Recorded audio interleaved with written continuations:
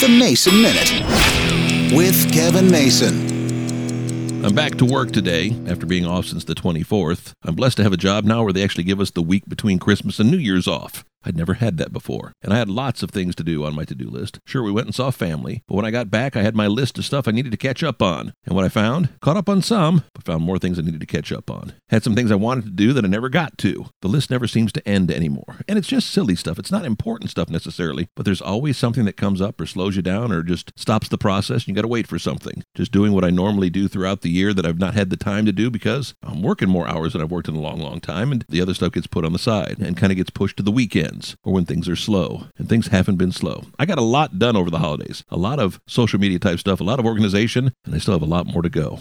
I've still got some bookkeeping I have to get done, and I don't know if I'm ever going to get that done. It's kind of frustrating. Back to work, back to the real world, but at the same time, I've still got a lot of catching up to do. Is that how the new year's supposed to start?